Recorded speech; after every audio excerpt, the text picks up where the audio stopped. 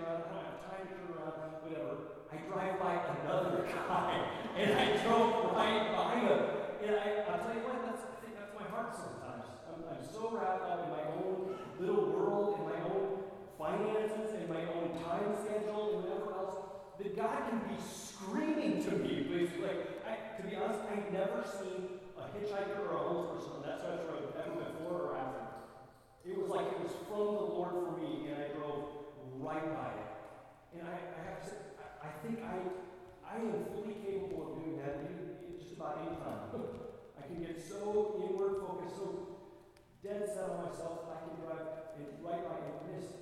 Sometimes I can be hard-hearted towards them. Sometimes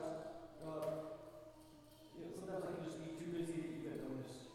But there are also times where I think the pendulum swings the other way, where I really see God break my heart for this deal, and where moments when I have responded. I think all of us, to some degree, have a heart that says, yeah, I want to make a difference. I don't always know what that looks like or how to do it, but I really do want to help people that are living in poverty, people that are poor. I can remember one time, a number of years ago, I had started doing kind of a second part-time job, helping to plant churches around Wisconsin and some different things. And there was going to be a little bit of income that was coming from that. At the time, we were living in a very, very meager budget. And so I had already started the dreaming process in the back of my head, like, extra few $100 here and there. I'm like, hey, maybe I'll save up, get a new guitar, right? Maybe I'll do this, maybe we'll put some stuff away for this. I had already started the dreaming process and thinking about what I was going to do with the money when I went to this leadership conference. And at this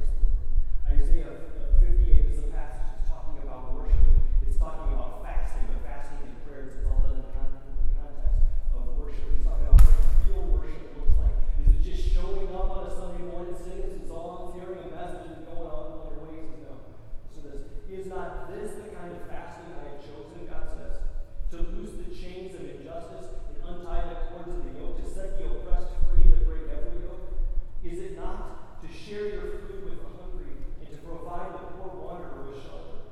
When you see the naked and clothed, and not to turn away from your own flesh and blood? He says, then your light will break forth like the dawn, and your healing will be quicker. Then your righteousness will go before you, and the glory of the Lord will be your rear guard. Then you will call, and the Lord will answer. You will cry for help, and he will say, here am I. If you do away with the yoke of oppression, with the pointing of the finger and malicious talk, and if you spend yourselves in behalf of the hungry and satisfy the needs of the oppressed, then, he says, your light will rise in the darkness, and your night will become like noonday. The Lord will guide you always. He will satisfy your needs in a sun-scorched land, and will strengthen your frame. Then you'll be like a well-watered garden, like a spring whose waters never fail. Again, Isaiah's talking about worship, and God says through him, you think singing songs, you think saying the right words, praying the right prayers, you think that's all there is to worship? He's saying, if that's what you think, you could not be more wrong. Real worship, he says, yes. Does it include praying prayers? Does it include hearing from God? Does it include, gathering together and worship? Of course it does. But he says, real worship will get lived out on Monday. It'll get lived out on Tuesday. It'll get lived out on Wednesday. It will show up in how you treat the Lord. He says, real worship will be seen by how you treat the homeless person, by how you treat the hungry. Whether or not we worshiped when we were here will be seen. You hear what he's saying? You think God cares about the Lord? You think it's a big deal to him? Okay. Absolutely. Let's do one more here. This is kind of a lengthy one. This is straight from the lips of Jesus, right? He's telling a story about the end times. He's talking about what it's going to be like at the end. And just listen to it. Listen to it. God, what are you saying here? I'm trying to understand where he's going with this. He says this. When the Son of Man comes, who's the Son of Man, by the way? Jesus, his favorite nickname for himself. It's a reference to a passage in Daniel, right? But Jesus often refers to himself as the Son of Man. So he says, when the Son of Man comes in his glory and all the angels with him, he will sit on his glorious throne. All the nations will be gathered before him, and he will separate people one from another, as a shepherd separates the sheep from the goats. He'll put the sheep on his right, and the goats on his left. And then the king will say to those on his right, come, you who are blessed by my Father, take your inheritance, the kingdom prepared for you since the creation of the world. For I was hungry, and you gave me something to eat. I was thirsty, and you gave me something to drink. I was a stranger, and you invited me in. I needed clothes, and you clothed me. I was sick, and you looked after me. I was in prison, and you came to visit me. Then the righteous will answer him, Lord, when? When did we see you hungry and feed you, or thirsty and give you something to drink? When did we see you a stranger and invite you in, or needing clothes and clothe you? When did we see you sick or in prison and go and visit you? And the king will reply, truly I tell you, whatever you did for one of the least of these brothers and sisters of mine, you did for me. Then he will say to those on his left, depart from me, you who are cursed, into the eternal fire prepared for the devil and his angels. For I was hungry, and you gave me nothing. I was thirsty, and you gave me nothing to drink. I was a stranger, and you did not invite me in. I needed clothes, and you did not clothe me. I was sick and in prison, and you did not look after me. And they too will answer, Lord, when did we see you hungry, or thirsty, or a stranger, or needing clothes, or sick, or in prison, and did not help you? And he will reply, truly I tell you, whatever you did not do for one of the least of these, you did not do for me. And then they will go away to eternal punishment, but the righteous to eternal life. Pretty strong words from Jesus. Man, let me just stop, get the pause on for a second and say, what is Jesus saying here? What is he saying? Is he saying, hey, if you serve enough homeless people and naked people, whatever, you can earn your way to heaven? Is that what he's saying? No, right? That's not what he's saying. All of Scripture is pretty clear. There's no amount of good works we can ever do that will earn us God's favor, that will earn us God's love, that will earn us heaven one day. Right? The Bible is abundantly clear that that has already been purchased for us through Christ. And that Christ took our sins away on the cross, and through his death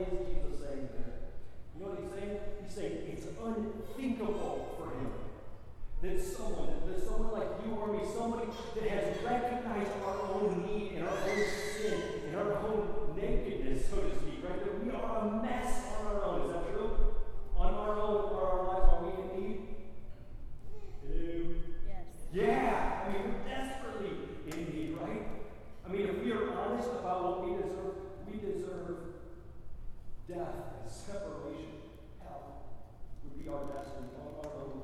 That's what my works deserve, because I am self-absorbed and sinful to the core.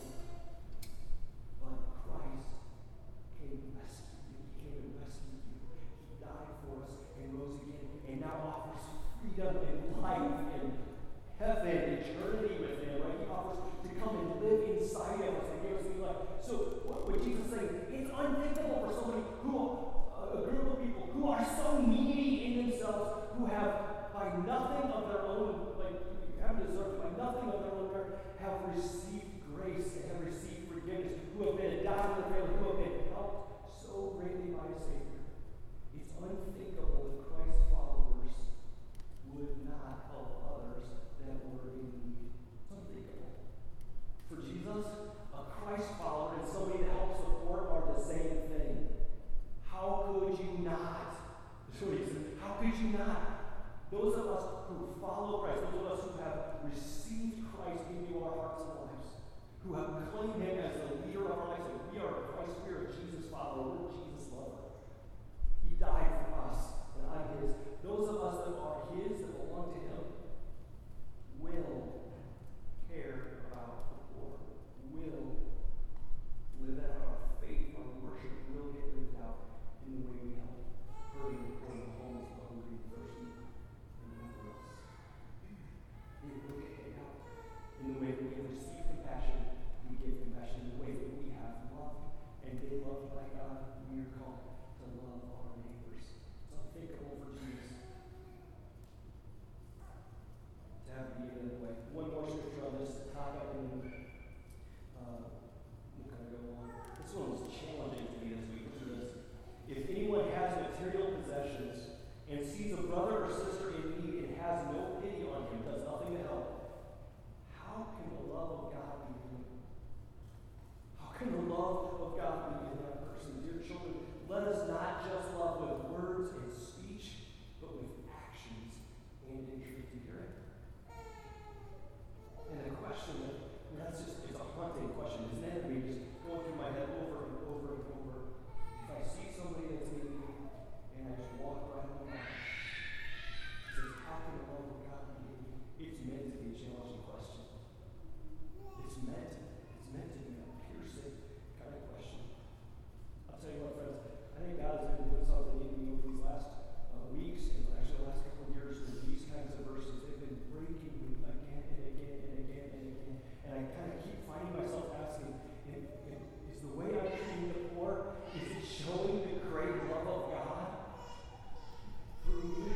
Is the way that I'm loving God, is it honoring God? Or am I showing contempt for my neighbor? Is the way I'm living and treating the poor, am I living in such a way that God is saying, how can the love of God be in you? How about you? How would you say you're doing on this day? Which side of the spectrum would you put yourself on? Would you say, man, my life has been about helping those around me that are in need. I'm regularly serving the poor. I'm regularly making a difference. It's obvious in my checkbook. It's obvious in my calendar. It's obvious in my life that is filled with compassion and love towards those who are most in need. And would you say you're over on the other side? Say, no, my life is really mostly about me. As we come to Christ, as we continue to grow, as we allow His Spirit to come alive in us more and more and more, God will move our hearts and our hands to making a difference in the lives of the poor, the lives of those who are in need around us. We serve Jesus by serving the poor. What is your life and your calendar and your checkbook reveal about your heart and your life for those who are poor and in need? You know, maybe you're like me. I don't know if you do this, but so often I find myself just saying, I wish I had more that I could do more with, right? I wish I was wealthy. I wish that I had stuff that I could give away. And I have to tell you, these hats have been kicking my butt for the last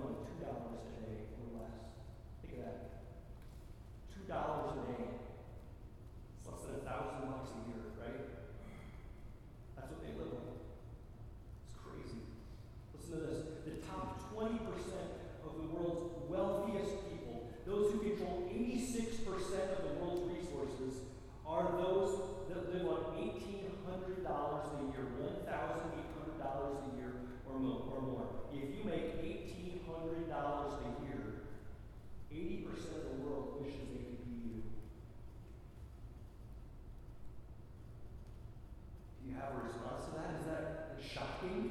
$1,800.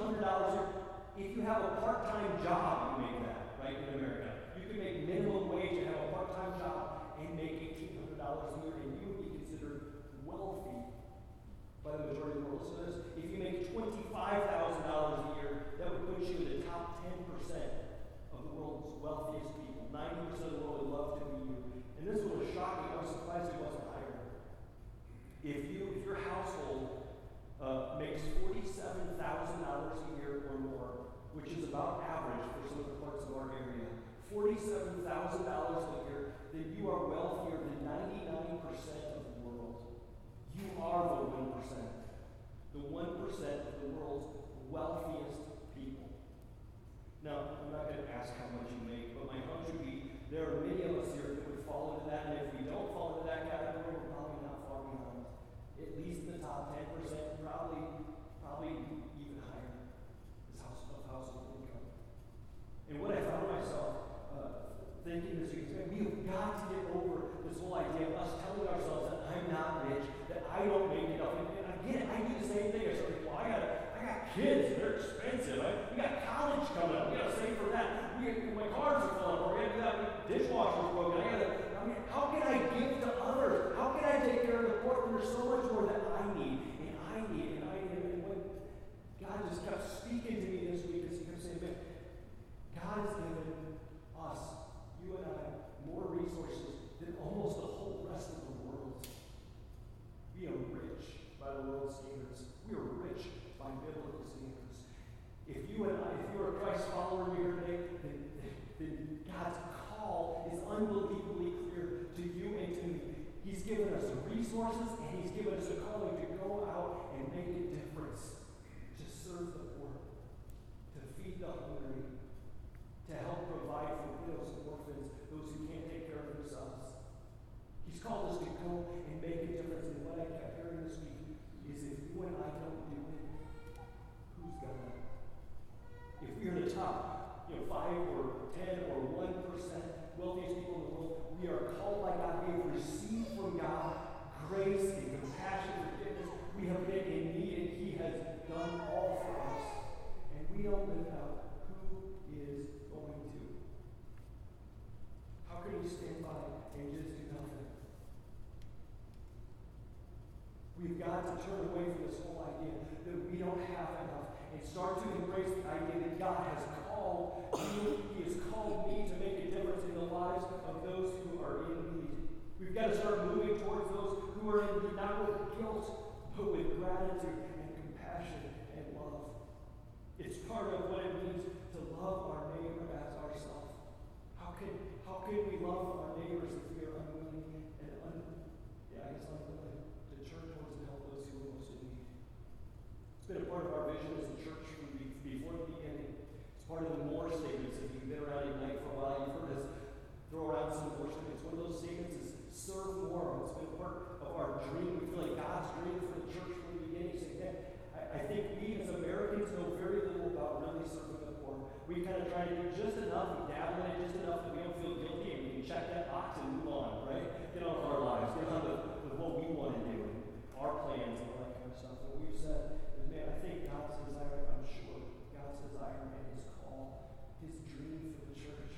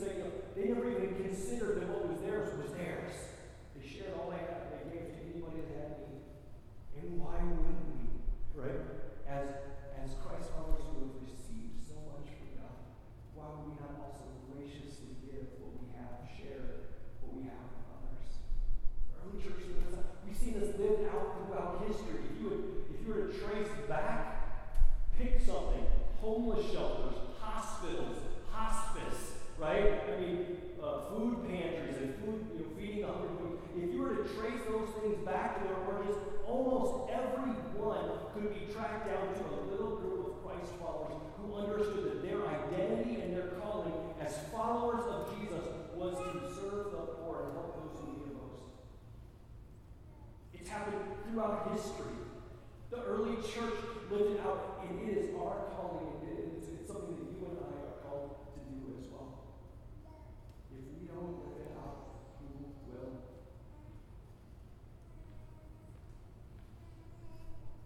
Let me share with you one more scripture passage that will lead us to some applications. We'll be done for the day. But this one I thought was particularly challenging and particularly helpful as well. 1 Timothy says this. It says, command those who are rich in this present world. Can we pause about and say, who's he talking to?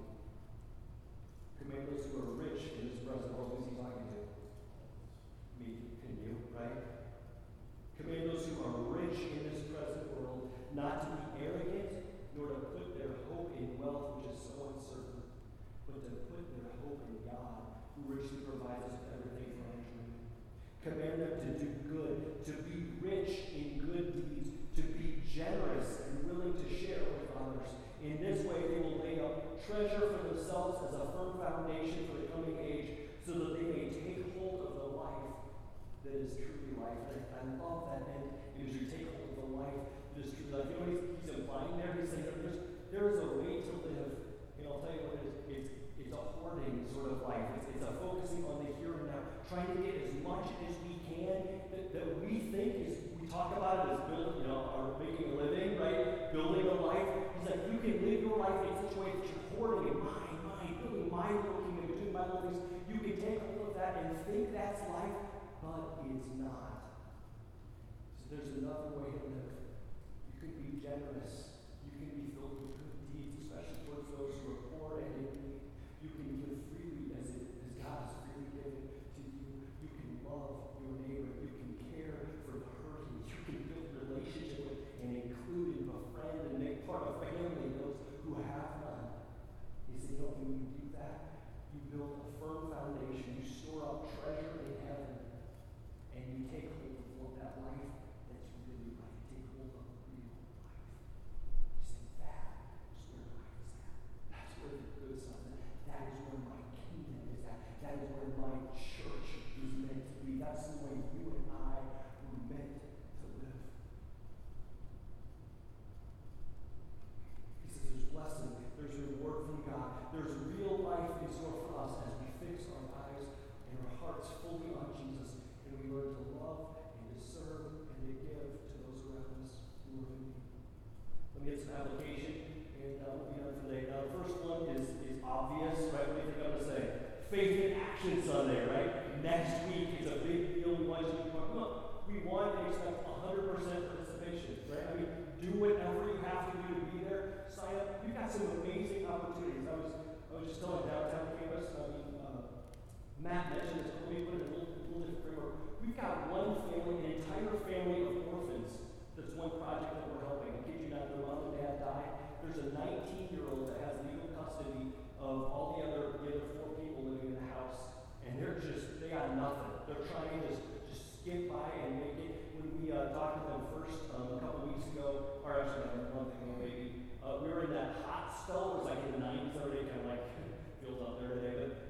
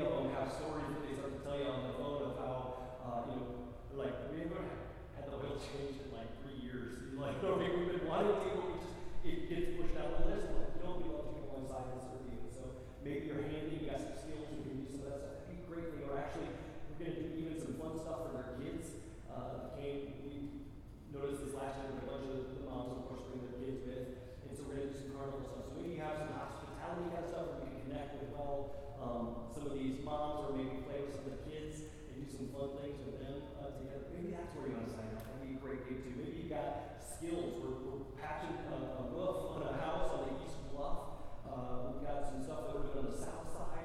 Could use some people that are handymen. So maybe you want to sign up for that. We've got all different kinds of things. Even for kids, we've got opportunities, for the little ones, for nursery age and babies and on up to maybe lower grades of elementary. Even then, we're going to do child care stuff. We're also going to put together packets for homeless kids or for homeless people in our town. And so, tons of ways to get involved. Find one that fits you. You sign up today. Today's the last Sunday before this happens. Please find one that fits you and do that today before you leave. And by the way, I'll just mention, if you're a part of a family, don't just assume that your husband or wife signed you up. We've got lots of families where one is signed up and the other one isn't. So we actually printed them out on a list so that you can actually double check and make sure your name is on the list before you leave. Make sure your name is on the list. But our dream and our heart as a church, we've always, like I said, this has always been a value for us. It's one of the reasons we do our Faith in Action Sunday. But it was never intended to be just a one-time-a-year kind of thing. It was never intended to be a check the box and then, well, maybe I'll do it again next year. No, right? We are called to more than that. So it's one of the reasons we offer periodic opportunities to serve throughout the year. And so maybe that's an opportunity that you need to take. And maybe you need to set goals and go, I want to get involved in one of these things we go to. And we've done stuff all over the place. We've partnered with Southside Mission before. We've done stuff with I'm blanking. I'm sorry. Midwest Food Bank, packaged food, and sometimes supply boxes for people that hurricane victims and tornado victims and all kinds of stuff. Flood victims, all kinds of things. But we do these periodically. Maybe it needs to be something like, I'm going to step out of my comfort zone and not just have it be a one-time-a-year thing, not just at entry level. Well, I did it that one Sunday, it was cool. But maybe you say, I'm going to be looking for some regular opportunities to serve. I included in the Ignite Church app under the message notes, I included some links. I'm just going to mention them. Maybe God's nudging you on a global scale. If you are not currently sponsoring a kid, like on Compassion or World Vision or something, maybe that's something that you need to do. I was amazed. It's $35 a month, I think, is what we pay to sponsor a kid. It's life-changing kind of stuff. These are fantastic organizations. They've been doing this for decades. They have helped millions of kids around the world. Maybe that's an opportunity, a way that you can be the church, a way that you can step up and make a difference and serve and help the poor. I also included a link to an organization called Kiva, KIVA.org. It's not a Christian organization, but it's a microfinance organization. It's something we personally have been a part of for maybe a decade. Not like 8 or something like that. But they do some really cool stuff around the world. You can go online and read about stories of people that live in third world countries primarily that are trying to start a business. They're trying to do something to put food on their table.